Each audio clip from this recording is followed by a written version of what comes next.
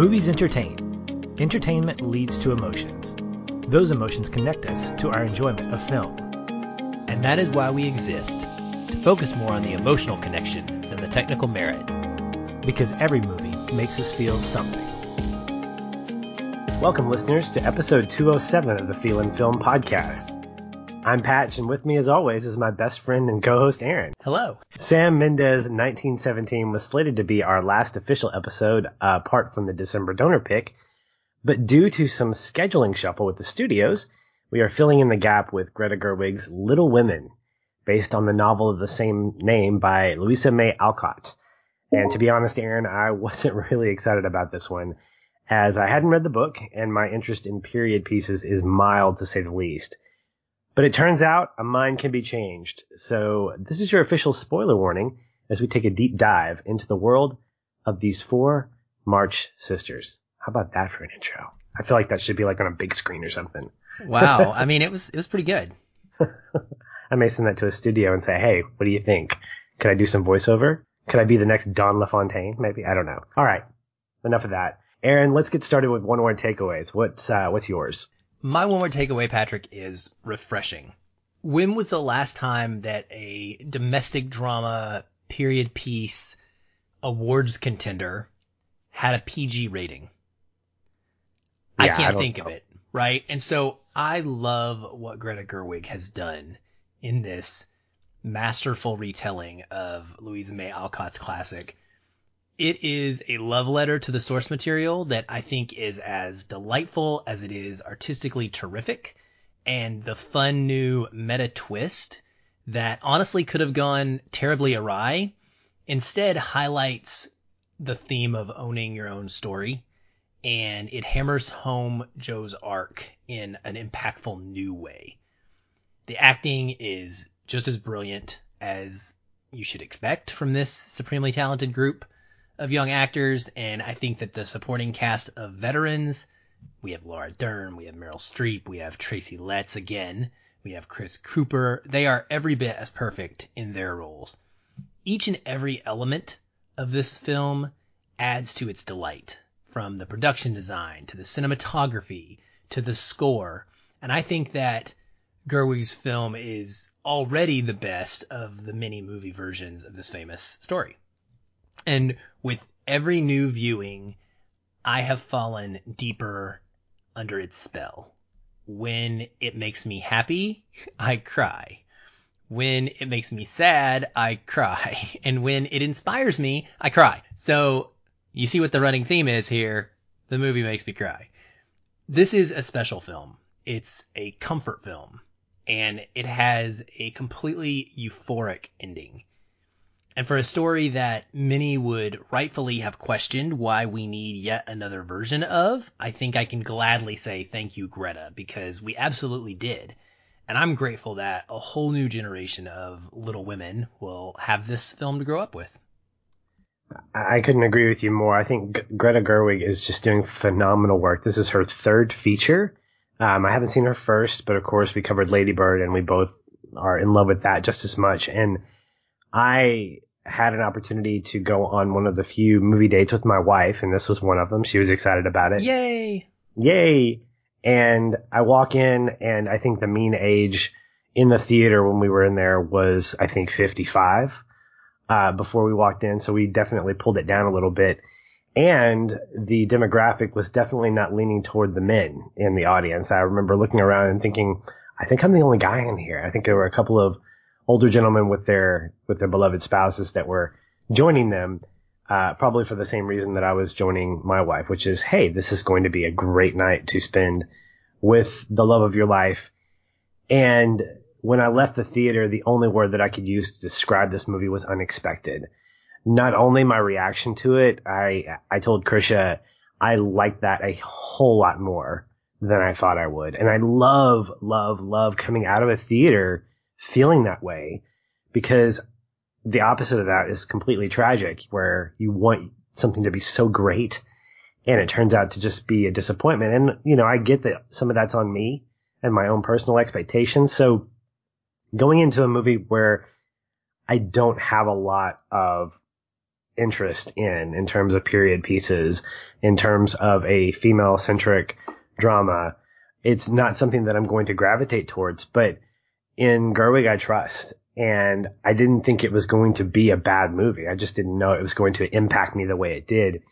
But not only was it unexpected for me as a moviegoer, I think the story itself was kind of unexpected. In terms of, when I think of period pieces, I think of all English accents. I think it's very, I won't call it pretentious, but I remember going into the movie already having kind of a one-word takeaway of like sensible. Because I thought this is going to be women in really fun, like Civil War attire, and it's going to be fancy and common, just neat. And I think you were subliminally comparing it to Sense and Sensibility in your head. I probably it's a period piece. I probably was. And to be honest, Aaron, I have a disdain from high school of reading things like Wuthering Heights and Emma. I mean, these were books that we were forced to read. And I remember my junior year, we were covering, I think it was Wuthering Heights or something like that. And we had an opportunity to cover Pride and Prejudice, or maybe it was the other way around. And the guys in my English class revolted and said, we want something with dudes. We don't want any more female centric books that we have to read. And so we got our way and we got Kafka's The Metamorphosis, which was a really interesting divergence from what we were reading. So going into Little Women, I kind of expected something else. I expected this kind of story of post-Civil War life, these sisters who were just living life. But what I got was an emotional attraction to each one of their stories. Obviously, Jo stands out, but each one of them has a story to tell. And what Gerwig does is she allows those stories to breathe on screen without necessarily compromising any of the characters. Every character in here feels important. They feel purposeful. They don't feel like they're throwaways. I think that's by design. Having not read the source material, I can't really make a comparison to that. But I will say that if you're going to talk about a love letter to source material, I think Little Women is one of those that definitely needs to be seen and appreciated by an audience that's wider than just us two. And I hope that people who are interested in finishing out the year at the theater, they will give this a chance. In fact, I remember having a conversation with a friend of mine yesterday. He and his wife were trying to pick out a movie to go see. And I said, go see Little Women. And they're like, really? We were thinking about Star Wars. And I was like, keep thinking about Star Wars. Go actually see Little Women. I applaud you. Because this is a movie that I think is going to be an Oscar contender, but it really deserves an audience right now. It's hard at the end of the year because you're like getting your decade picks in at this point. You're getting your top 10s of the year. And it's hard to say, wow, is this really that good? And at the same time, you have to say, yeah, it is. And it was very unexpected for me to respond that way. And it's also a Christmas movie. It is a Christmas movie. It is a Christmas movie, and then it's got 3 scenes that take place at Christmas. So multiple Christmases. I mean, come on. We span multiple Christmases in the same movie. That has got to count. Yes. I think this is a movie that it will go on my list as we need to watch this at Christmas. I'll talk about it later, but it certainly captures the heart of Christmas. More so than most movies we consider Christmas movies. So. For sure. It's no Elf, but it definitely stands out. You talked in your one-word takeaway about some of the meta-ness of the story, and I definitely picked up on that. I also picked up on something that makes a movie like this stand out in an interesting way, and that's the relevance that it has to some of the issues that we face today as a culture, as a society. That surprised me more than anything, Aaron, because I didn't expect to say, wow, that's still going on. I mean, this is post-Civil War stuff. You've got a female-led cast who are all very ambitious women. They are trying to make their way in the world in their own different ways. They all have different motives, but there are so many different scenes and so many different sub-stories that take place in here that really explore the roles of women in class, ambition, and societal roles that my wife and I were talking about it afterwards, and she said, man, that's still relevant today. The way in which women are struggling with trying to get their voice heard in terms of not just being literary figures, but feeling like they're important, not being defined by the man that they are married to, trying to figure out what it means to actually be happy. I mean, these are things that we wrestle with as people. Specifically, there are definitely female-centric types of themes here, but I was pleasantly surprised that this is a conversation that I can have with people today about how are we living this out? How is this affecting us? How do we handle what it's like to be a part of a middle class society compared to the upper 10%? How do women feel today when they're in a lot of ways getting paid a percentage less for doing the same job as a man? These are definite issues that are relevant today. And Little Women really gives us permission to talk about these things and reminds us that these are not new, that these have been going on for hundreds of years, literally. And so it tells me that they're still relevant, still important, and they still need to be worked out and talked through. Yeah, you're spot on with that. And I think that, for me, I came into this much like you did. Well, I have read the source material. It was a long time ago in a land far away called Arkansas. I was, I think, 14 or 15-ish, one of my first jobs.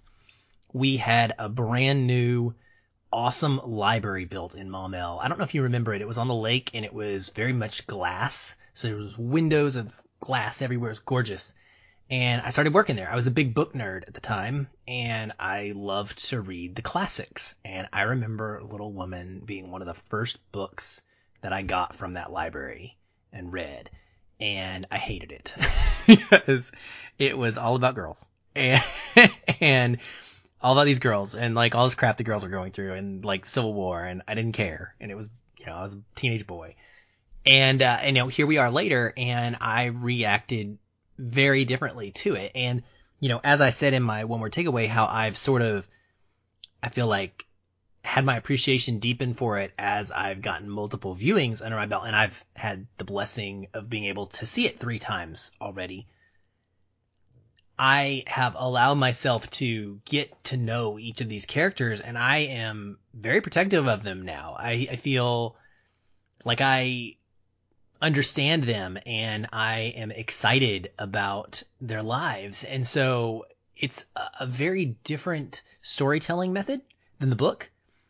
And I think in the way that Gerwig frames it, kind of with a very, people will say this is a modernized version, which can be really confusing if somebody hears that and then goes to see this movie, because it's not modernized in the sense that it's set in 2019, which is usually what we would kind of think of when we say something is modernized. Like we're transporting a story from the past into the future to retell it with a new spin.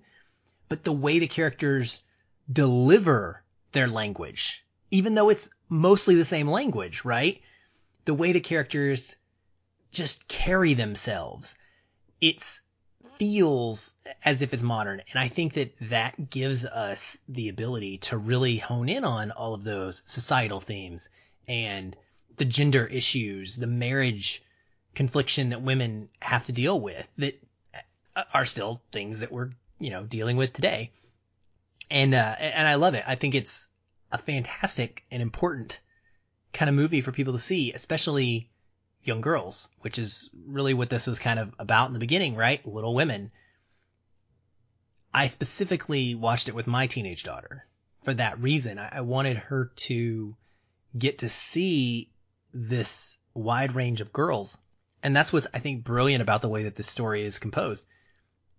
Because you have these 4 different women, young women, and especially Marnie, who are kind of different, all in their motivations and all in their hopes and their dreams and their aspirations and the way that they go about living their lives. And so it's really easy, I think, for people to relate to one of them.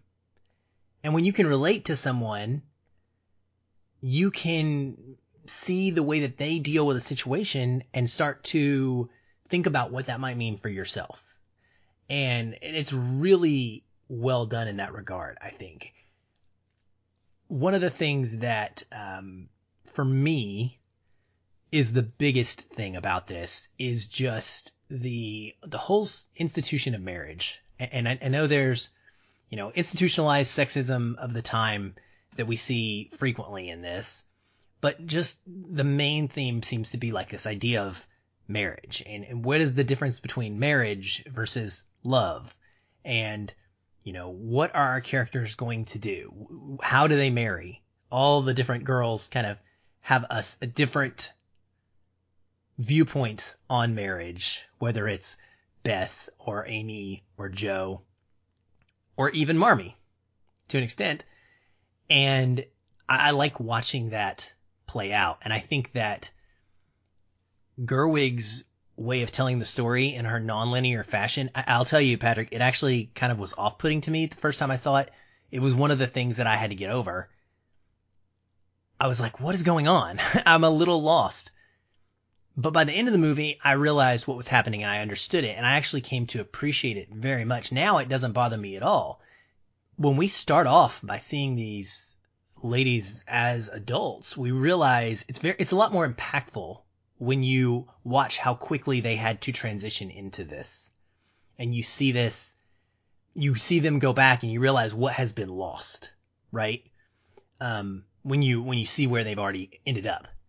And I appreciated that. And I also like the fact that she changes the tone of the cinematography. I don't know if you noticed this, but there is like a more, it's almost like Marriage Story, and how Marriage Story had a different look to LA scenes versus New York scenes. You get a different tenderness of the frame. You get a warmer color to scenes in the past than you do, or is it in the present? Yeah, it's more striking in the present than it is in the past. And it helps you distinguish where you're at in any given timeline, since the actresses don't really age. Yeah, that was something that I noticed about Gerwig's choice in how she tells the story. And I admit that even after the movie, Christian and I were both talking about how that was a challenge to overcome in trying to figure out where are we, what time frame are we in. But she gives us enough clues visually to let us know if we're in the past or in the quote present, even though the present is the past by our standards. But when you have things as significant as Joe's hair being chopped off, that indicated the past versus the present where it's more, obviously it's longer. There is a distinct color palette. There is a colder color palette in the present that is really more reflective of the emotional tone that Gerwig is trying to articulate. And in the past, you can definitely tell that, especially around the Christmas mornings, there is a vibrance. There's a warmth to it. There's an almost like an inviting sense of come in, experience our family for these next few minutes, which is different than some of the scenes with just one or two people. The lighting is a lot, not darker, but it's a lot cooler. There are definitely more blues and greens and grays that are dominant in the scenes as opposed to your reds and yellows and your whites in the past. And that becomes intentional because by the time we get to the full present, I guess by the third part of the movie, particularly when one of my favorite visually appealing scenes is that very last one where Joe is walking through the house and we're essentially getting caught up with where all the sisters are based on this big party that is being thrown in this renovated house that's turned into a school. The color is so vibrant. It's so bright. The sun's out and it's beautiful. It feels alive. It feels like spring. And that's a distinction that I think Gerwig is trying to show us and saying, look, this is new life. This is not even a starting over, but it's a moving forward because of where they were, where they are, and where they're going as sisters and as individuals. And that's challenging, I think, as a director to give an even amount of emotional weight to these four women. It's not Little Woman. It's Little Women. I mean, there are four distinct personalities, as you mentioned, in this story, and they are anchored by Joe. The movie is bookended by her on screen at the beginning and at the end. And I think that's by design. Again, I'm trying to separate the source material from the movie. So I'm speaking specifically for the movie and saying that there's an important piece there in having Jo anchor these other four women. She wasn't even the oldest, I don't think, but I think, was she the oldest? Okay, you're nodding with affirmation. So I think that's part of it then. But I think also she, in her own way, was the freest of the sisters. I think she was a person that knew what she wanted. She felt, at least for most of the narrative, she felt like she knew what she wanted and what she didn't want, and she pursued that. And in a lot of ways, I don't know that the story would have been as impactful for the other three sisters if she wasn't the anchor. I don't want to call her the focal point. I just want to keep it, I'm using anchor very specifically to dial into the fact that the other sisters really kind of gravitated towards her in a lot of the things that they were doing. Everything kind of spun off of her, but it wasn't her story. It was theirs. Yeah, absolutely. And, I mean, this is a slightly autobiographical-ish type of story in the first place. Now, Louisa May Alcott is not saying she had all of the same experiences that Jo March did, but it is sort of a stand-in for herself in many ways, because Jo is wanting to defy the social conventions of the time period and stand up to that. And this is a way that Louisa May Alcott was able to kind of express that through a written form.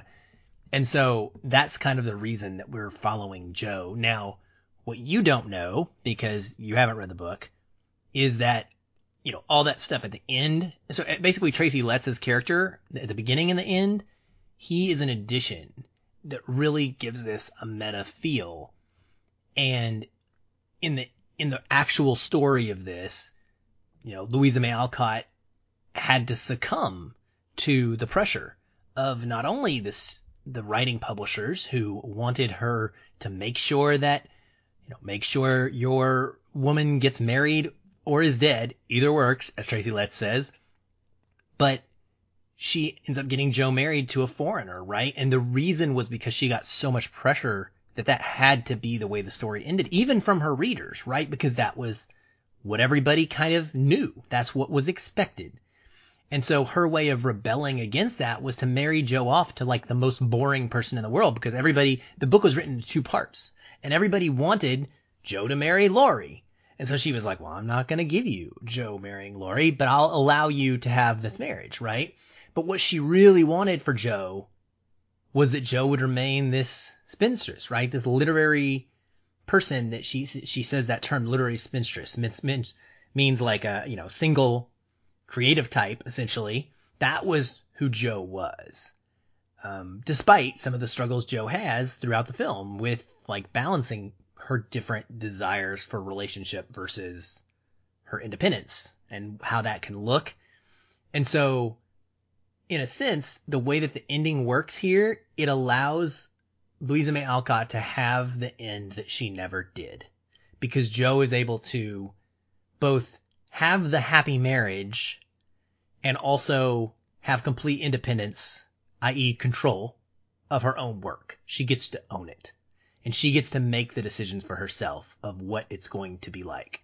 And so it's really a cool, unique spin that's put on it. And I agree. I think that if you were to just try and tell this story and do it as if it was like an equal ensemble with all of these 4 characters without Jo kind of as your without anybody as your connecting point, it wouldn't work nearly as well. But she makes it pull together and links everything in a way that is very relatable and easy for us to kind of flow through the different ages and stages of their lives. Exactly. And the fact is, the 3 sisters, in addition to her, have their own thing that they're bringing to the table. To me, as someone who has trouble with names in stories, this helped me connect the women and be able to distinguish them because of their independent talents. You have Jo, who's the writer. You have Amy, who is the painter. You have Beth, who's the musician. And finally you have Meg, who's the actor, which I didn't pick up on until late in the movie. I was like, well, what's her talent? What's her hidden talent? What does she have? Yeah, there's some early scenes where they're acting in the plays that Joe has written, and they talk about like her going off to be on the stage. And then there's like one brief scene where they push her and they say, no, but don't marry him. Like, you need to go be an actress. And she's like, no, I want to be his wife. And that's what confirmed it for me. So it was helpful from an audience standpoint to be able to distinguish these characters from each other. But it also allowed me to appreciate the fact that they were their own people. They weren't necessarily all trying to be like each other. I think the best scenes that I thought were played as well as they could from a screenplay standpoint, as well as a blocking standpoint, were the pseudo bickering that they had with each other. There's this great scene where I believe it's Christmas morning, of course, and they have this huge breakfast spread, and they're getting ready to have a meal, and Marmee comes in. She's just visited this, this widow and her children down the road, and she looks at them and they look at her, and she said, would you be willing to give up your breakfast to go serve? And the next thing you see is, of course, they're willing, but even on the road, they're having these great sister conversations, and you see them just almost like a dance, working with each other, understanding each other's strengths and weaknesses, knowing how to help one another. And we don't even have to get the dialogue to understand that these women, as distinct as they are, they're sisters. They really are in this amazing four-sister relationship. And I love the fact that apart from a couple of scenes that were driven by different motives, none of them ever felt the need to squash one another's ambitions. They all lifted each other up. And this is going back to what you talked about this PG movie aspect. This is a very positive film, one that up there with like Peanut Butter Falcon, we need these movies to inspire hope in us and allow us to be able to really see the best in each other. You have these four young women who look at each other and they say, you know what? We're sisters, and we bicker and we argue and we poke at each other. But at the end of the day, man, we love each other so deeply. And to see these small moments where Beth is like telling Joe on the beach, tell me a story. And we see the sisters encouraging Meg to just pursue this acting career, even though she has a different ambition, independent of that.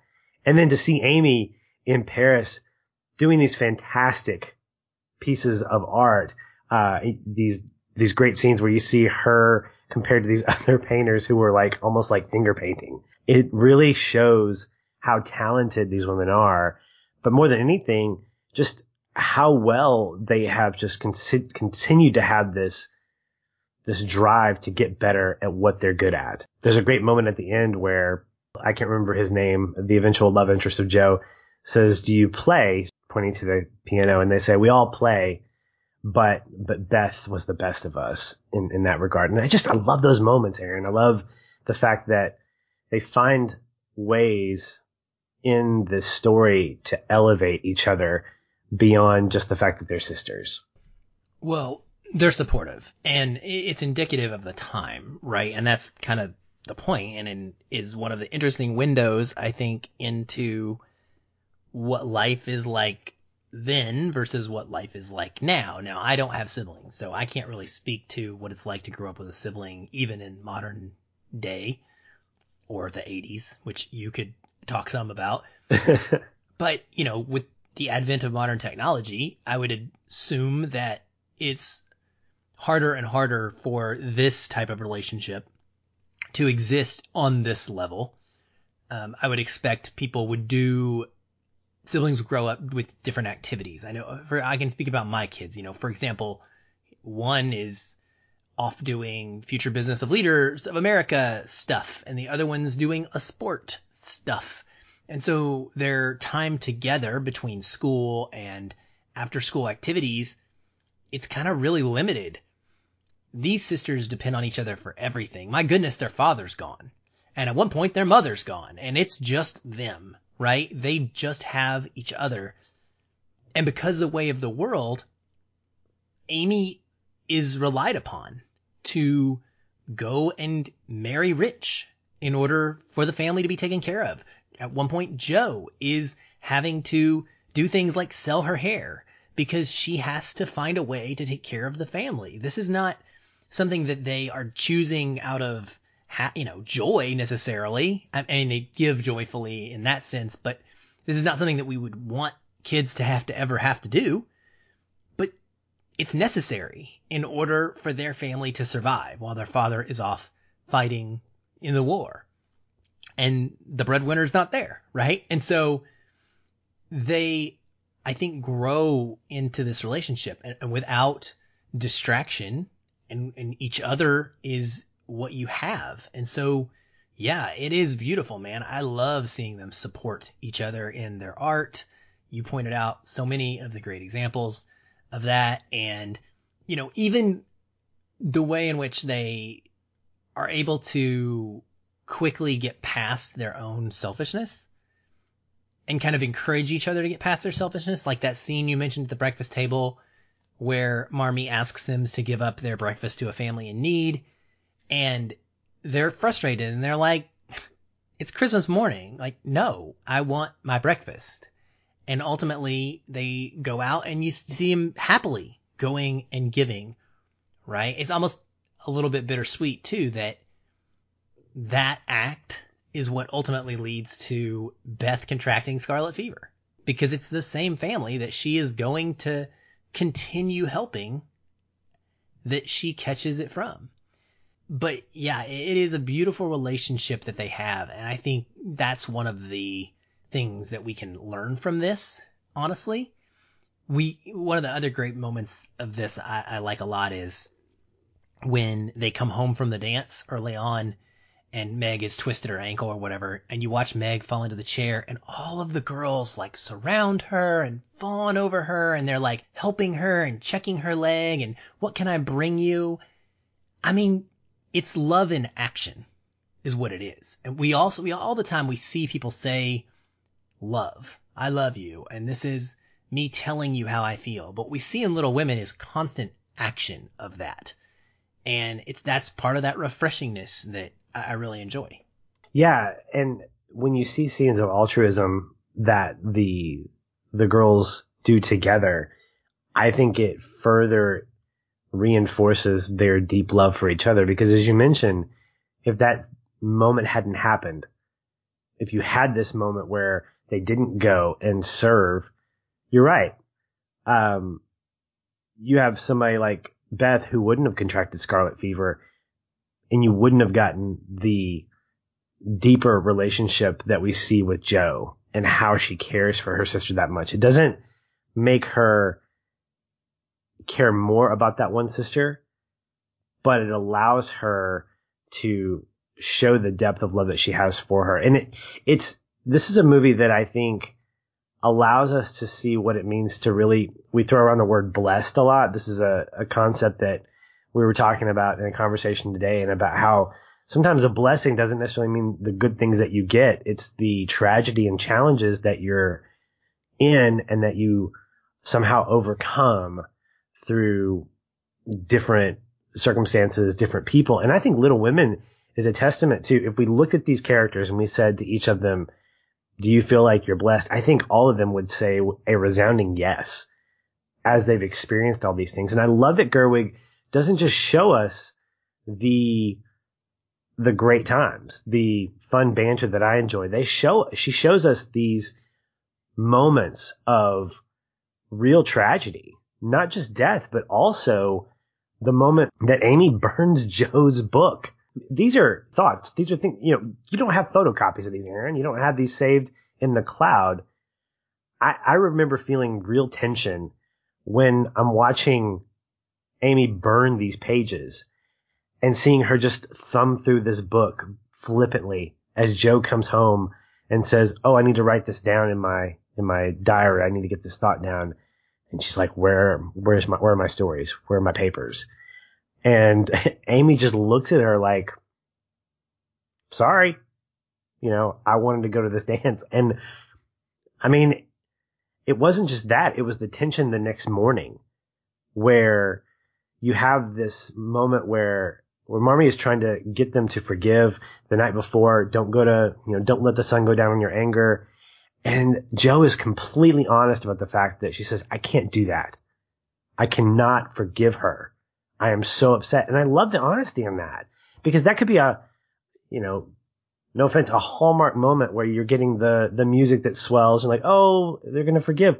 No, Jo lost something, but there's something about the depth of a love that you have for a sibling, for a sister or a brother, and not just blood, but I mean, in relationships that you have with someone that you're close to like that in a brotherly or sisterly way, that through hardship, through choices that you make, you eventually but you eventually do forgive, because you can't live with that brokenness and that guilt and that unevenness that you have with that brother or sister. And Gerwig handles that very delicately and very real at the same time. It didn't feel like it's wrapped up in a nice little bow, but it also doesn't feel like it's overly dramatized. It feels very natural. And I think that's something that I gravitated towards in Little Women, was how natural these relationships with these four women felt, and particularly with each other, but also with the other folks in their lives, like the men and other folks. Well, I want to talk about each of these women, just kind of one by one, if you don't mind, for a minute, because Sure. I think that they have such great, unique personalities and unique arcs. And we don't have to spend a lot of time on them, of course, but first of all, I just want to be able to quote a lot, because for me, this movie and this story has so many quotable moments. It's one of those great scripts, based on the book, of course, coming from Louisa May Alcott mostly, where I'm just scribbling and I'm like, oh my gosh, that's an amazing thing to be said. And so much of it is resonant today. And, you think about someone like Beth. And I want to start with Beth, because Beth is like the forgotten sister, in my opinion, because nothing really happens with Beth except she dies. Like, that's what everybody remembers. At least that's what I remembered. I remembered there were 3 sisters and then there was one dead one. And that sounds horrible. For me, I loved Eliza Scanlen's performance here. She is the lesser known actress by a mile, right? I didn't know who she was going into this. She has the lesser part. She doesn't have as many moments. Actually, I'd almost say she probably has close to as many moments as Emma Watson, actually, in the film. But she feels kind of like the fourth banana of the sisters, because she doesn't leave home. She doesn't really ever achieve anything, if you will, other than be incredibly kind and incredibly good. And the thing that I feel I really took away from Beth's storyline, Patrick, was primarily with relation to the relationship that she comes to have with Mr. Lawrence about this piano. What I liked seeing about Beth was how incredibly grateful she was for everything. And she is the sister above all who I feel like is the rule follower. She reminded me a lot of my daughter, to be honest. She is going to do it because Marmee said that they should do it. And Marmee knows what Marmee's talking about, and so they should do that thing. And there were so many connecting points in this film for me. One of them is when Beth is at Mr. Lawrence's playing the piano and he is breaking down in tears listening to her, and it makes me want to cry just thinking about it, because she's filling this role. And he tells her such at one point, right before he discovers she has scarlet fever. He says, you remind me of my daughter. And it's back to that refreshing part. You don't see that kind of thing in movies in 2019 stories. Old man who's widowed, living across the street, looking out for 4 young girls, the youngest of which comes over to his house to play the piano for him.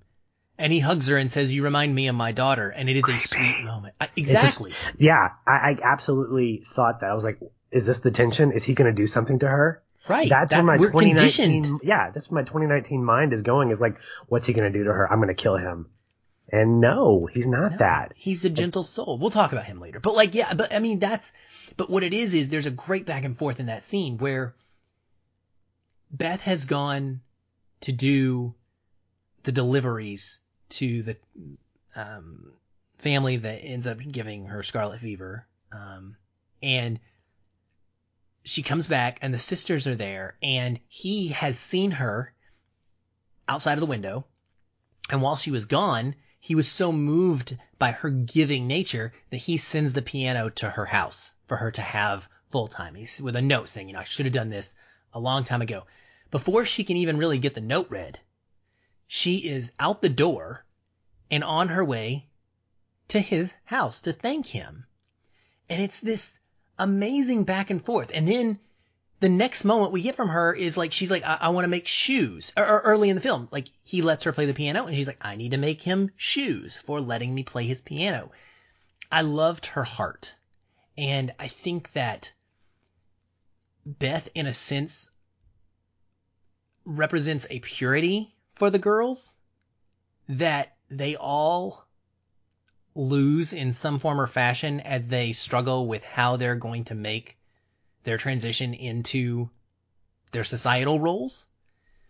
And that's part of why it's such a huge loss for them, because they don't feel like Beth ever got that chance to do that. While in my mind, Beth is going out probably happier than any of them are until the end of the film, right? She's at peace. She loves every moment. She understands what it means to be thankful for what she has. And I think that she's really important to this story. I think she is too. And I don't know which sister it was, but one of them says she was the best of us. Yes. And I think part of that has to do with the fact that she knew who she was. The other three sisters, what makes them interesting is that they, in some way, struggled with not their talent. They knew that they were good at X, Y, or Z, but they really struggled with, what was this going to look like as an adult? Am I going to be a writer? Do I need to continue to pursue acting, or do I need to pursue a life of being married to a man? Do I need to marry rich instead of being a painter? How do I handle this? There were question marks for Jo, Meg, and Amy. Beth, I think because she was home, she never left, because she was the quote rule follower, she understood what her purpose was. She settled into that and she was satisfied with it. I don't think when I say she settled into it, I don't mean she settled for it. I think she settled into it because of the fact that she understood that this was the best that she could offer. And it was weird to see the piano at their house, because I thought, did she do something wrong? I mean, again, this is the 2019 mentality of, before hearing Mr. Lawrence say, I should have done this a long time ago, I thought, oh my gosh, has this been an inappropriate relationship? Has she overstayed her welcome? No, he genuinely loved her. And honestly, Aaron, if she had a distinct role outside of the home, it was to give him that fulfillment of having a daughter again. And her death, I think, was just as tragic for him, because it was as if his daughter died twice. And that broke my heart, because she didn't have to do anything. It wasn't like she made some huge impact on the world. She made an impact on the women and the people in her life. And that was enough. And to me, that's a great message. You don't have to make a huge clanging gong around the world. Sometimes it's just a simple ding of a bell that's going to make the difference to the person sitting across the table from you, or sitting or living down the street from you. And I think she knew that without necessarily pursuing that actively. And I think one of the great moments for me was her in the midst of these other sisters kind of bickering about having to go to this family's house when their mother's away. She just gets up and does it. She's like, she just leaves. This is what I'm asked to do. Exactly. And yes, tragically she gets scarlet fever, but this is just, it's who she is. She can't help it. It's innate in her, and it's beautiful. Yeah, it really is. And she gives context, because so much of this can be immediately kind of condensed into this battle between, what do you think about how a woman should choose marriage or not choose marriage? And how do you feel about how a woman should or should not have a career in the world? And what gets lost is that it's a perfectly acceptable choice to do neither. And that's what Marmee was a domestic home wife, right? And Aunt Marge actually speaks to that at some point. They're talking about that. It's so and funny. She's like, you don't know anything about her. You don't know what her hopes and dreams were. And we don't. And that's okay. But that is what she chose. And Beth's kind of path is similar without the marriage aspect ever getting to that point, where she feels like she's content in what she has chosen. And I love that. The next one would be Meg. She decides to be married. She doesn't go the actress route. She has one of the most famous quotes in all of Little Women history, which is when she says, what does she say? Something, oh gosh. Just because my dreams are different than yours, it doesn't mean that they're unimportant. One of the big kind of anthem phrases that women have quoted for all time, and understandably so. She puts it out there that it's okay to be married, and she's choosing this. She's choosing it willfully. I love watching her romance develop in little moments with John, because we don't get a ton of it. We just get like little scenes, right, here and there. Is John going to be there? And then John volunteering to go with Marmee and escort her, and you watch what that means to Meg. And again, I go back to actions. We live in a world where everybody wants to talk. And what I say is how I feel, but we see actions in Little Women constantly. John volunteers to do that because he has a good heart and because he cares about them all, not to win Meg, but he does love Meg and he wants to help support. Because of that, he has feelings for her. That act is resonant with her. And then, of course, we have the moment that was a connecting point for both of us, which is Meg having to make this decision about a dress. And this is part of why I like the structure now. We see this really early on, before we've seen her as a child. And we don't even know what she might have been otherwise. We just see her as a wife who's in a poor relationship, struggling. And one of the things that stuck out to me in that moment is the other woman that is there in the store, who is talking in her ear saying, do it, buy it, do this for yourself. Don't worry about your family. He'll love it. It'll be okay. You deserve this. And Meg makes that decision. And what's beautiful is seeing how that decision echoes throughout the film, I think. I think Meg is probably the sister that I connect with the most. And I think it has a lot to do with the way that she and John interact. And there are a couple of moments that become telling. That scene where she's encouraged to buy the fabric that she can't afford, coupled with the kitchen scene where she's talking to John and she tells him, this is just, I love this. I love the screenplay here. I love the writing. She says, she's trying to explain to him the extravagance of the dress, the $50. And up to that point, he assumes it's for a completed dress. And then, that's wild. And then she goes, no, that's just for the fabric. Aaron, I got triggered at this point because my wife and I have had these conversations. Mm-hmm. And this is no way me painting her in a bad light. These are conversations that we've had both ways, where we have assumed that something costs something, and no, it actually costs twice as much.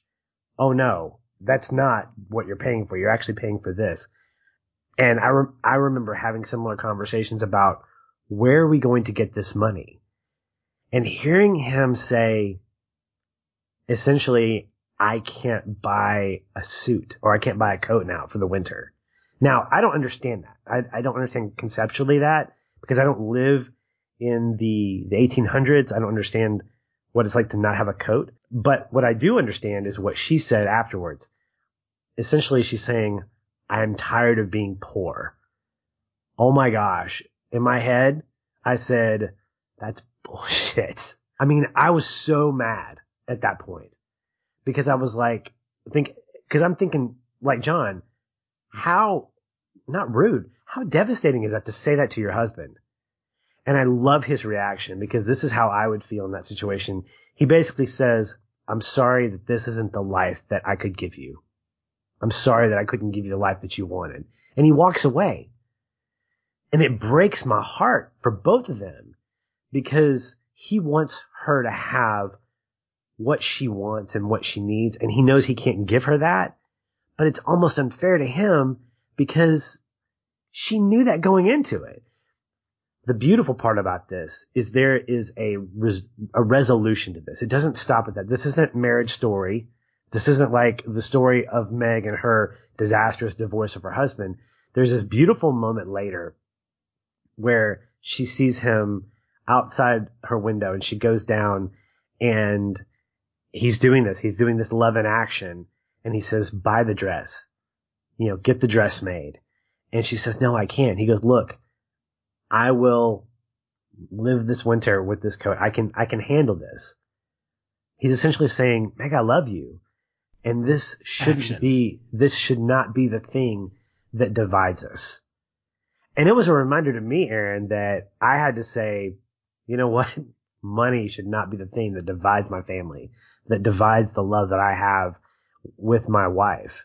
Even though it can cause tension, and even though it may just frustrate both of us to all get out in the miscommunication that we have with that, I love the fact that, again, in this honest way, Gerwig is able to say, look, I'm not trying to tie this up in a bow. I'm trying to recognize the fact that this is real stuff.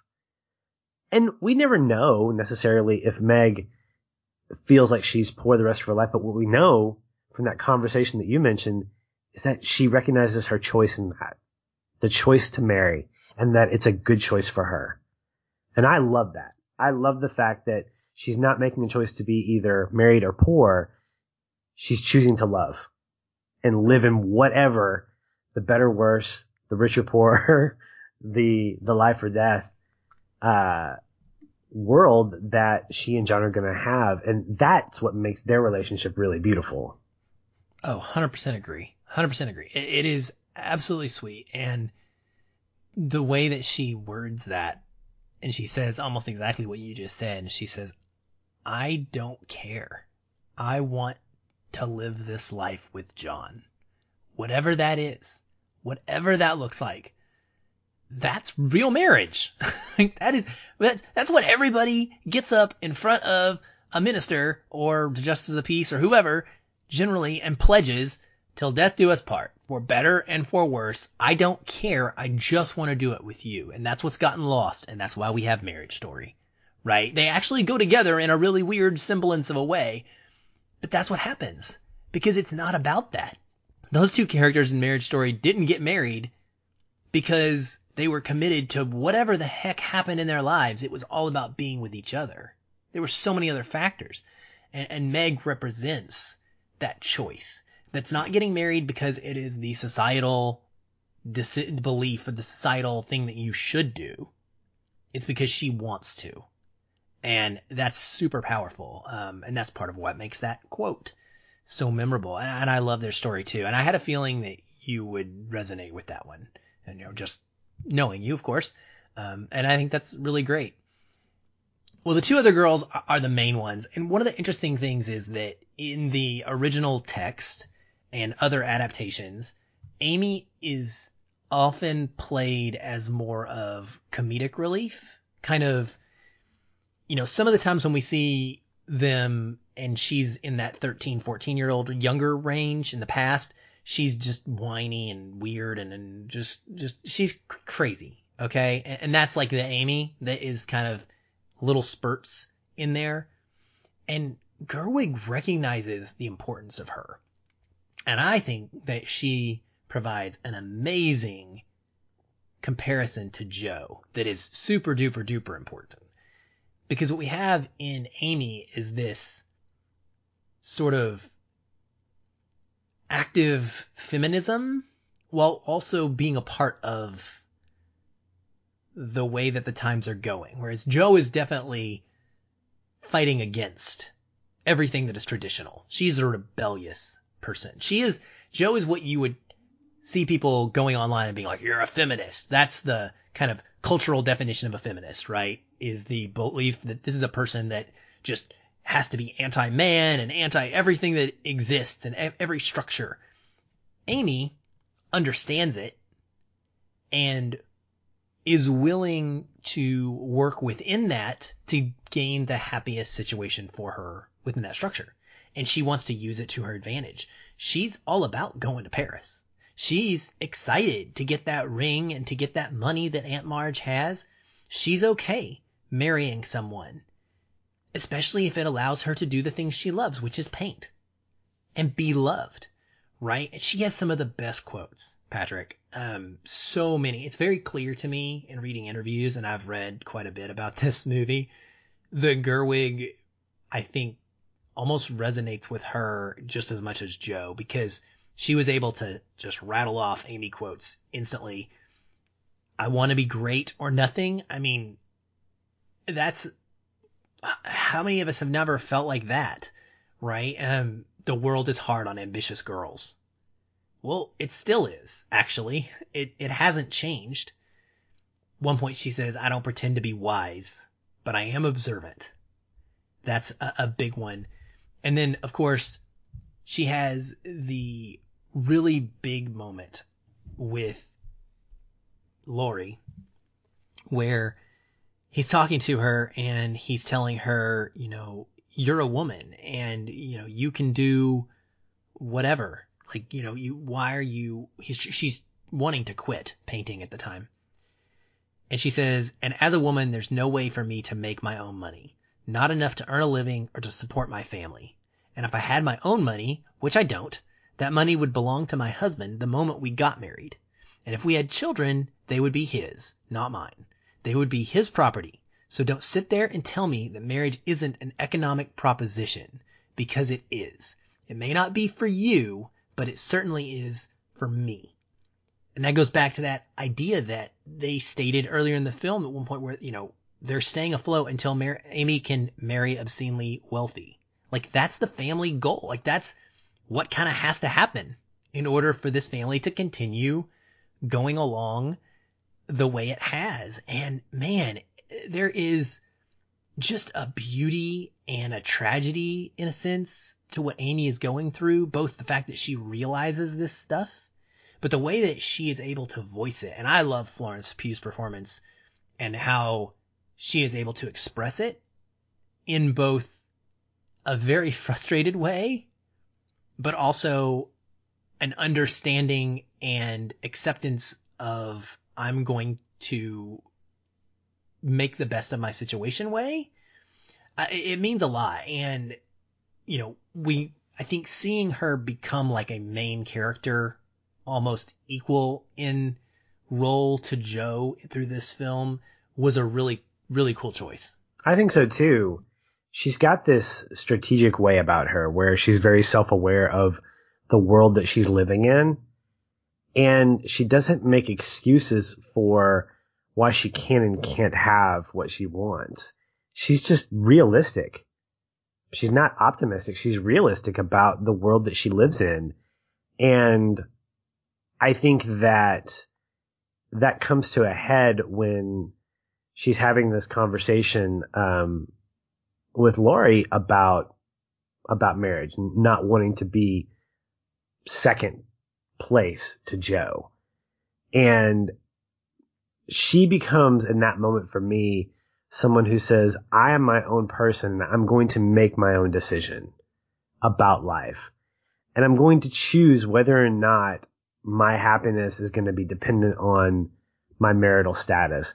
And in some ways, Aaron, I feel like she feels the pressure of that more than any other sister. She's the golden goose. She's the great white hope. She's the one of the four that is probably the most compatible.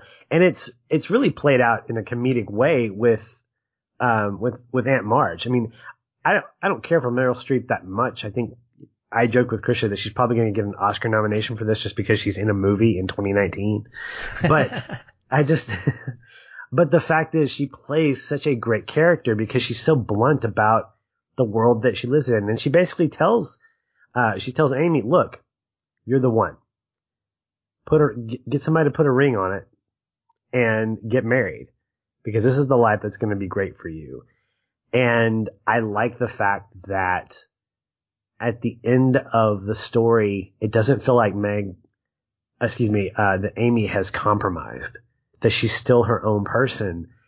And that makes her that much more attractive as a character because when you know what you want and you are able to navigate through a culture and a society that are telling you have to be a certain way, it's different from Joe, who's basically saying, the rule is this, so I'm going to break it. I don't care if I don't understand the rule. I'm going to break it. If it says don't jump, I'm going to jump, even though the rule is indistinguishable from something else. Whereas I think Amy understands the context of the rules and she knows when to push. She knows when to pull. She knows when to be quiet. She knows when to be loud. And to me, I think that makes her probably one of the stronger sisters of the four. Oh, absolutely. You're right. That meeting with Laurie that you mentioned, I love that how she tells him straight up. She's like, no, don't do this. Stop it. And she's like, you don't get to come running back now when I have loved you my entire life. That's another like moment that breaks me every single time. Because she has, she's been watching him, adoring him from the side while he's fawning over Joe. And they have that part of that conversation about when they are talking about the economic proposition of marriage. Part of that, when they're talking about love, Amy says, I believe we have some power over who we love. It isn't something that just happens to a person, which if you've listened to our podcast for very long, you'll know that it's a big deal for me in particular. And I just fully believe that. And so I like hearing what she says there. And I also love Laurie's response. He says, I believe the poets would disagree, which is a beautiful, perfect Laurie-like response and a great thing to consider. But yeah, Amy is phenomenal and I'm happy with where she ends up. Mm-hmm. And part of that is of course tied to Laurie's, which I'm sure we'll talk about a little bit. And then we have Jo, the star of the show. Jo, who is so much a feminist that she has gone by a nickname that is akin to a man's name because she just does not want to be thought of as only a woman. And Jo is amazing. Jo is Louisa May Alcott in so many ways, the writer who wants to be creative and wants to be known for that and wants to be able to do whatever she wants without having to answer to a world that tells her how to live her life. I like one moment with Jo early on when she meets Friedrich. That's his name, by the way. Professor Bauer, I believe, is his last name. And he is reading her work. She's allowed to do that. And he's like, I don't like it. It's not good. Oh, she does not take that well. And he tells her that she is good at whatever, but this is not what's gonna sell, right? And she says, or this is what will sell, but it's not her best work. And she says, I can't afford to starve on praise. Great line, which is very true. We all deal with that even in today's day and world. That's a matter of what do you sacrifice to make more money, to make enough money that you feel you're getting by? What do you sacrifice in your creative process or, in your devotion to the job or the work that you are trying to do? And it's a great response she has. She says, you're not a writer, you're a critic, and the world will not remember a critic. No one will forget Jo March. And I was like, that's awesome. Also, in a very meta way for us. And for anybody in like the film criticism community, there's been all kinds of conversations about this. And just in general, like anyone who is criticizing a piece of creative art. Like, what's more important here? The person that's trying to analyze it or the act of being creative in and of itself? And she's dead right. Like, that's the thing that's so memorable. But yeah, we go on with Joe, and Joe is all about this rejection of traditional femininity, and it's amazing to watch her go through this struggle, Patrick. And I don't know. I think that it's very evident to me the love that went into playing her. Saoirse Ronan actually found out that Greta Gerwig was gonna do Little Women, and she called her and she said, "You are giving me this role. I am Joe." That's what Gerwig has said. That's how it got cast. Then and so I mean, what else are you gonna do, right? And so there's a lot of I think personal investment in her performance that really shines through. And of course, she's a phenomenal actress and one of the best we have right now. And I love this character though, who is not patient, who gets frustrated, who wants so much for herself and just wants to like push the world to give it to her, but who also gets to really experience some of those super quiet moments, like with Beth, that she's so well rounded. And through her, I think we get to see the most conflict between someone who doesn't really know everything that she wants or doesn't want at any given moment. And she's just so upset that she's not in charge and that she doesn't have full control over it. And I think that's what women feel today still. Like, you can do all of these things, but there's systems that exist that you can't break down on your own. And Joe is the representation of how that feels. She's a beautifully messy character. I think that's the best way that I can describe her, because she is loud and bombastic and very much in your face most of the time. And it's refreshing. In a lot of ways, I was like, is this Lady Bird of the 1800s? Because I think it might be. It's a similar kind of nonchalant, I don't really care kind of mentality, but at the same time, I really kind of do. Because at the same time, you're right, Aaron, we get this loud, I'm not going to accept the world around me. And at the same time, we get that tender moment with her and Marmee where she's talking about, when she rejects, rejects Laurie, and she's talking to Marmee and she says, I don't want to be lonely. I don't want to be lonely. I mean, that's a human character trait. That's not a female one. That's a human character trait.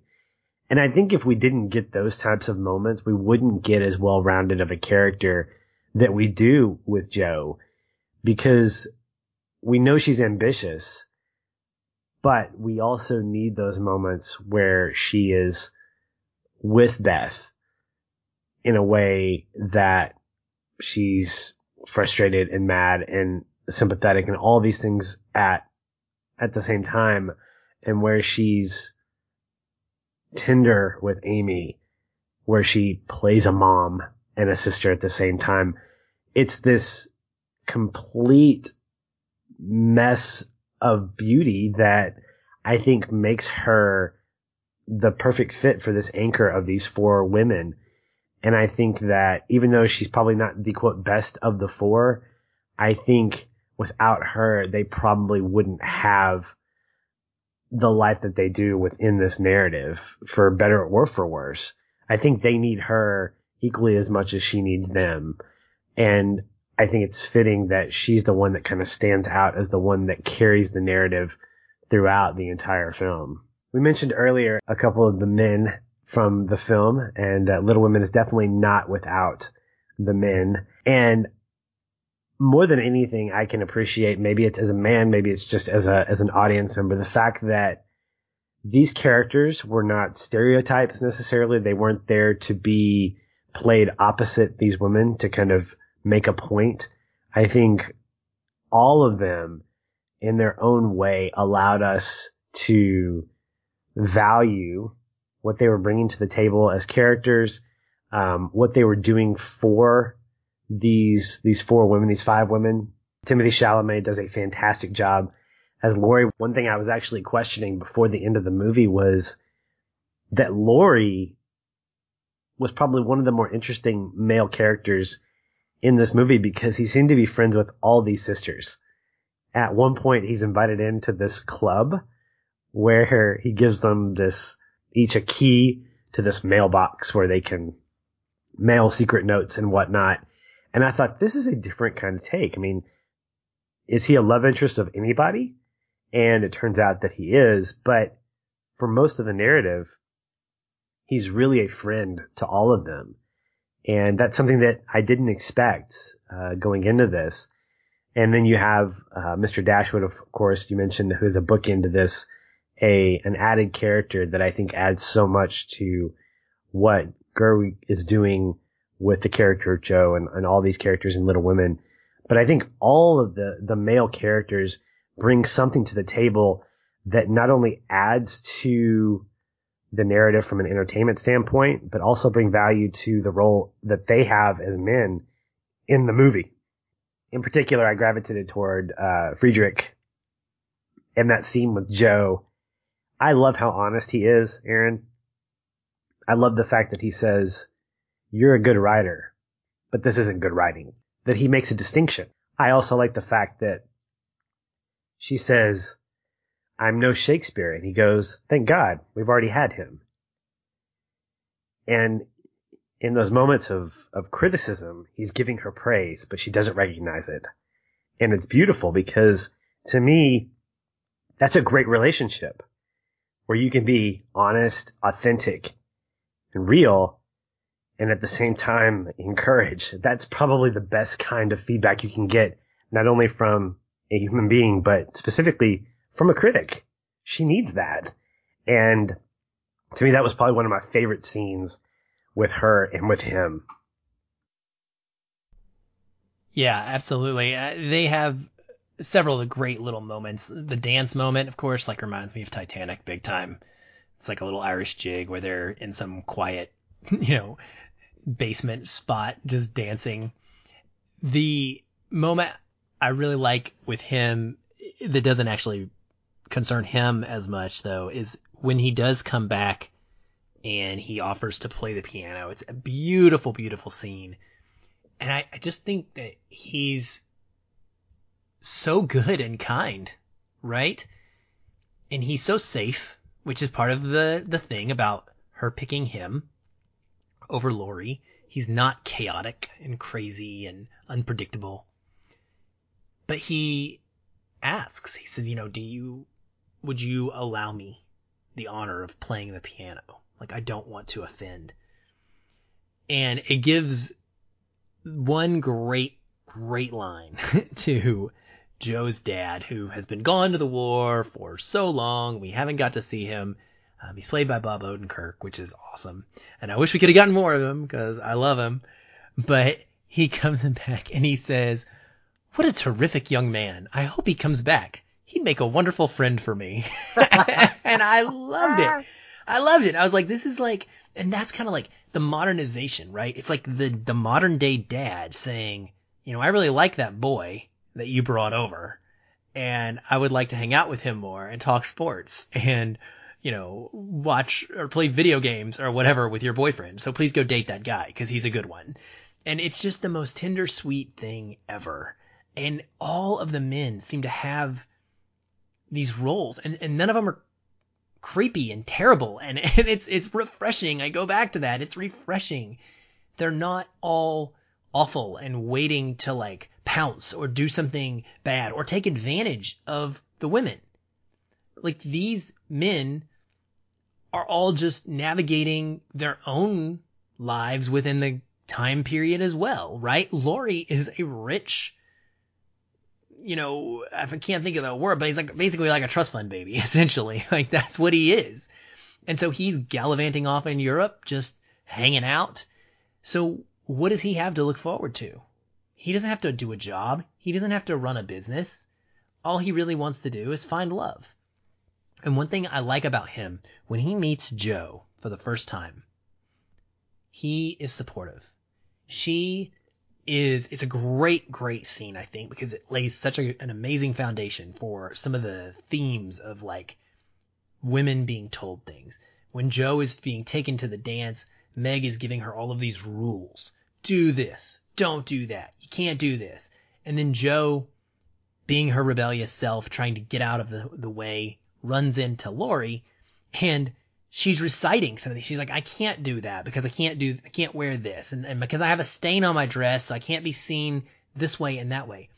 Laurie is a great character because he helps push Jo to not settle for being told no.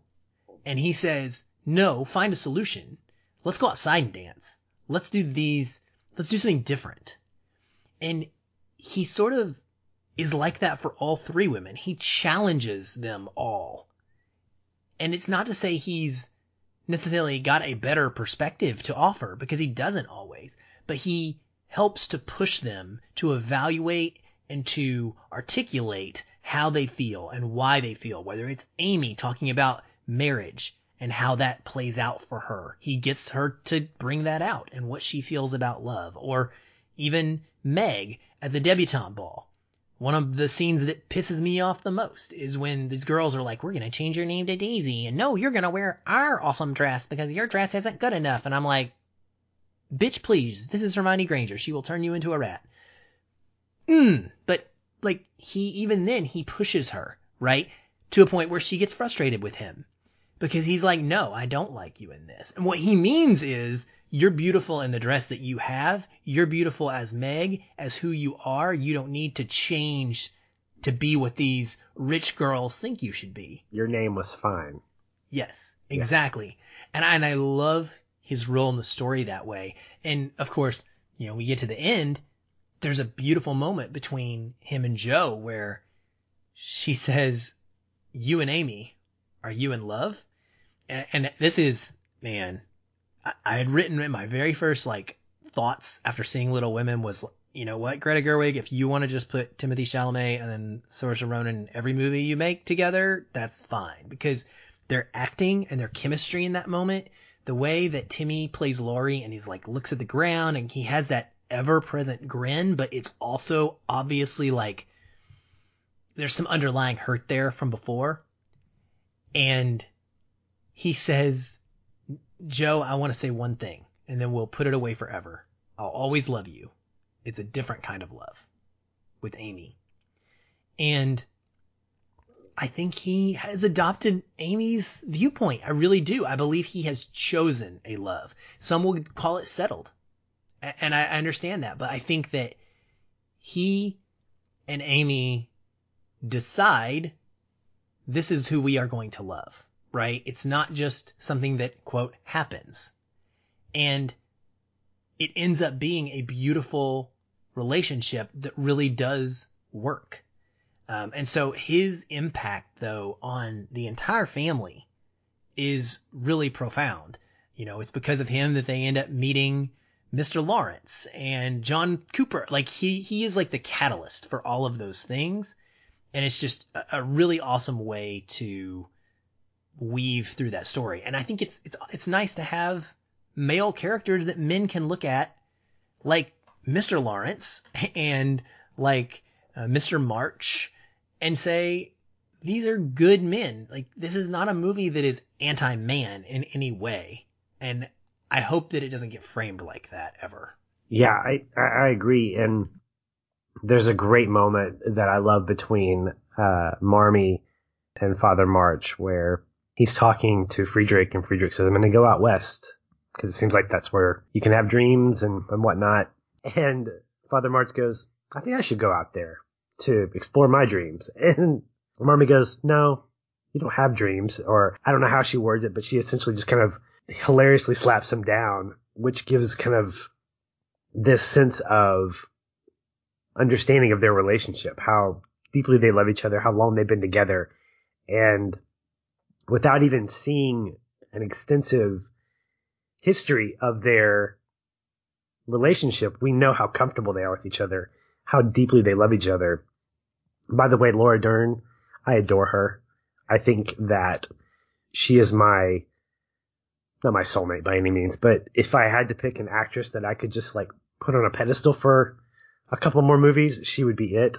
She has done some phenomenal work this year, and I'm glad to see her in a positive role to finish out the year with Little Women. But you're right, Aaron. I mean, these are men who are not treated as objects or as banter magnets or as things to be spat against, that they are actually a part of the narrative that make these relationships valuable. And Laurie, I think, is a great example because of the way that he connects with the sisters and allows them to be honest about where they are through conversations with him. He's a Jiminy Cricket in some way to them.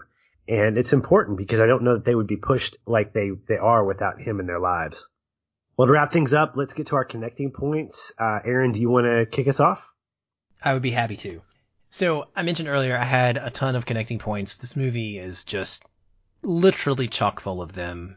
Moment after moment after moment, I can be like, oh gosh, I'm so connecting. Like I said, I cry when it's happy, cry when it's sad, cry when it's inspiring.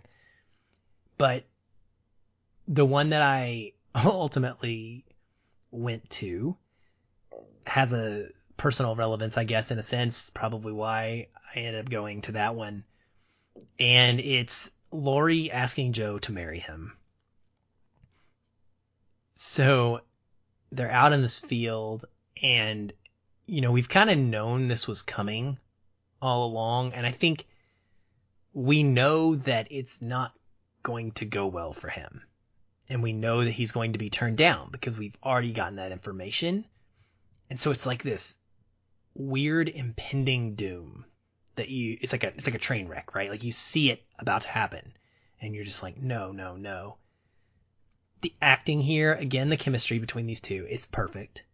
And he starts proclaiming his love for her for the first time instead of just being the playful friend. And he tells her, you know, I changed for you. I gave up billiards. I waited. I never complained.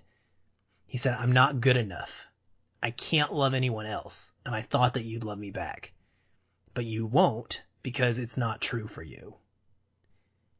And that was extremely hard to watch someone go through and to really bare his soul to this person that he's been in love with for years. So you think about like a childhood relationship where one person wants more and the other doesn't, and he's waited and waited and he finally does it, and she just spends all her time arguing with him and giving him all the reasons why they're going to be unhappy. And he says that he'd rather be hanged. And while she's giving him all of these reasons, she's like, we'll fight and we would argue and we would bicker and it would be miserable. And he just says, I love you, Joe. I love you, Joe. I love you, Joe, over and over and over. And it's heartbreaking to me. Like he's just trying with, it's like he's hoping that if he says it enough times, she's going to say, I love you back. That's what it feels like. And if you've been there, you understand where he's coming from when he says, I'd rather be hanged. And her response to him is, Teddy, I don't believe that I will ever marry. And he says, I think you will marry, Joe. I think you will find someone and love them and you will live and die for them because that's your way. And I'll watch. And that's hard to see someone go through. And it's hard to go through yourself. And he knows her as well as she knows herself. He knows her better than she knows herself, probably, in so many ways. And he's right, because that's what Joe does, is she lives and dies for everybody else. She's done it for Beth. She's done it for the rest of her family. And he knows that eventually she's going to want that companionship on a level that leads to marriage. And he's left unable to be a part of that and to experience it from the outside. And I've lived that. And so it's extremely well depicted in a way that, you know, brings out that pain, but also reminds you of those feelings you have that lead to such an emotional outpouring and almost like begging of this person that you want to spend the rest of your life with. And it feels very counter to the culture because they live in a time when he should be able to say, I pick you and I'm the guy with the money and you just say yes because you need me. But he doesn't use that. He doesn't lord that over her. That's not the relationship they have. And it's beautiful, but also heartbreaking at the same time. And it leads to that moment that you mentioned briefly where she's talking to her mom. She's seeking comfort. And Marmee says, do you love him? And Joe's trying to talk herself into it at this point. And Joe's response is, I want to be loved. And Marmee says, that's not the same thing. And man, so right, Patrick. Like, how many times did we get into relationships in life because we want to be loved? Because we're in it to get that out of it, not to give back. And ultimately, this works out for the best because Joe realizes like she's not in that place. She doesn't want to give that to him in that moment. She can't give that to him. And so it's a selfish feeling of wanting to be loved, but it's completely understandable at the same time. And it's part of that massive conflict that she feels between independence and wanting to be part of what the world considers the norm and have this relationship. And it's just the scene that kind of like wraps it all up for me. And of course you put that little personal bow on top and it is very impactful. Well, the impact I think for me in that scene is that they're both right and that they have to accept that rightness with each other in that they're not right for each other. I mean, I think you worded it beautifully earlier when you said that he's chaotic. He's not meant for her. And I say not meant, not in the destiny sense, but in the fact that if you want the best for someone, you understand that you may not be the best for that person. And while he's trying to probably manufacture that or try to put that square peg in a round hole, they're both saying things that are very honest to each other about why that works and why it doesn't. And for me, when I watch that scene play out, when he says that pivotal line, and I'll watch, those 3 words are his way of saying goodbye. I'm done. It reminds me of the scene in Love Actually that's not played nearly as impactfully, where you have our love interest with the cue cards and he leaves the scene and he says, enough. It's that same kind of reaction. Okay, we're done. In some ways it makes it where you don't even need that scene where he says, let me just say this and then we'll put it to bed.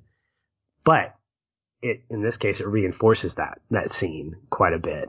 So very, very touching, very deep, and very much a connecting point. It was a contender for mine as well, but I have to go back and think about the moment that I remember the most distinctly. Meg's conversation with her husband at the dinner table was a really close second to this, but ultimately Beth's death stood as probably the most impactful for me. And I think it was, we don't talk about technical stuff a lot on the show, but I think this is where Gerwig and the cinematography, the way in which she frames this entire sequence of Beth's death, so simply, tragically, delicately, I don't know what the word is. I think it's all 3 of those, to allow you to really sit in the moment. We talked earlier about how Gerwig goes back and forth in time. She uses the color palette. She uses different elements to kind of show us where we are in time. And interestingly enough, she parallels Beth's battle with scarlet fever with this other illness that I don't know if the movie tells us what it is, just that she's ill. It may be scarlet fever that's come back. I don't know. But in any case, what we see is a parallel of Joe's relationship with her, the way that she sits with her, the way that she comforts her. And it continues to go back and forth, back and forth. And the final moments of her death are portrayed in this parallel moment where Joe is fallen asleep in a chair in Beth's room. She wakes up and Beth is not there anymore. She's left the bed. She's not in the bed anymore. She runs downstairs. It's Christmas morning, and there's this great shot of Marmee, and the camera in the foreground, the camera pans to the left, and there's Beth eating cereal or whatever it is she's eating. And it's this joyful moment. She's cured of scarlet fever. She's broken free. And then a moment later, because we've experienced that as an audience, we see Joe wake up again in this dark, cold, blue-gray setting. And it's the same scene, but we know what's happened. She slowly walks down the stairs. She looks in the kitchen, and there's Marmee in that same seat. She turns to Joe, and she just shakes her head. And it's the lack of music, I think, that helps with this. There's a very specific way in which the score is used in this movie. There's not a lot here. I want to say, I need to watch this again. This is why I want to watch it again. But I think there's something that Marmee says. She's mouthing, "I'm sorry," or "I couldn't help her." I think just something where Marmee was just feeling the weight of the fact that she couldn't save her, that she's lost her daughter. And it was so devastating for me because even though I saw it coming, even though I saw the parallel of the fact that in one moment it was joyful, this moment was not going to be that, there was still this ounce of hope that I felt, maybe, just maybe. And now, getting a chance to kind of sit in that for a couple of minutes, I think Gerwig allows us to grieve with the family in those little moments. I remember watching the scene and then hearing around me these little people you could just tell, people were emotionally invested in this. My wife especially, because this is right up her alley. She's got the tissue. And I just thought it was beautifully shot.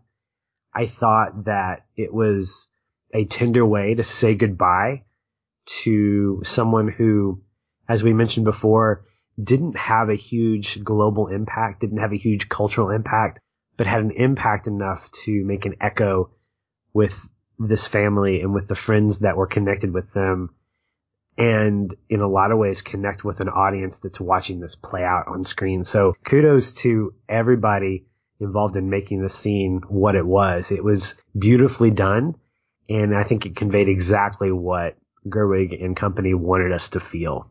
Could not agree more. It is definitely a very, very hard scene to get through. Yeah. Fortunately, the rest of the movie makes up for it in terms of just being all sorts of emotional greatness. We hope that if you're listening to this conversation that you've agreed with us in all this. If not, well, it stinks to be you. So there it is. And that wraps up another episode here at Feelin' Film. Coming up in just 24 little hours is our conversation on the 1988 action hit Die Hard, voted on by our faithful patrons. And following that, exclusively for our supporters, is some bonus content where we talk about our favorite films of the last decade. So we hope you will join us for both of those. Aaron, thanks for another great conversation, my friend, and we'll talk soon. Hey everyone, thanks again for listening. If you enjoy the show, we'd love to hear from you. You can leave us a review on iTunes or wherever you're listening. These help increase visibility for the show and grow our community of listeners like you. We also invite you to connect with us further by joining our ever-growing Facebook discussion group. A link to that is in the show notes, or you can just search on Facebook and find us that way. If you'd like to continue the conversation with me, you can follow the show on Twitter @FeelinFilm, or connect with me in the Facebook group. I'm very active in both places and would love to chat. And if you want to connect with me, you can find me at Shoeless Patch on both Facebook and Twitter. Be sure to tag me in any comments so that I'll be notified and not miss you. Once again, thank you for listening. We'll be back soon. Until then, stay positive. And keep feeling film.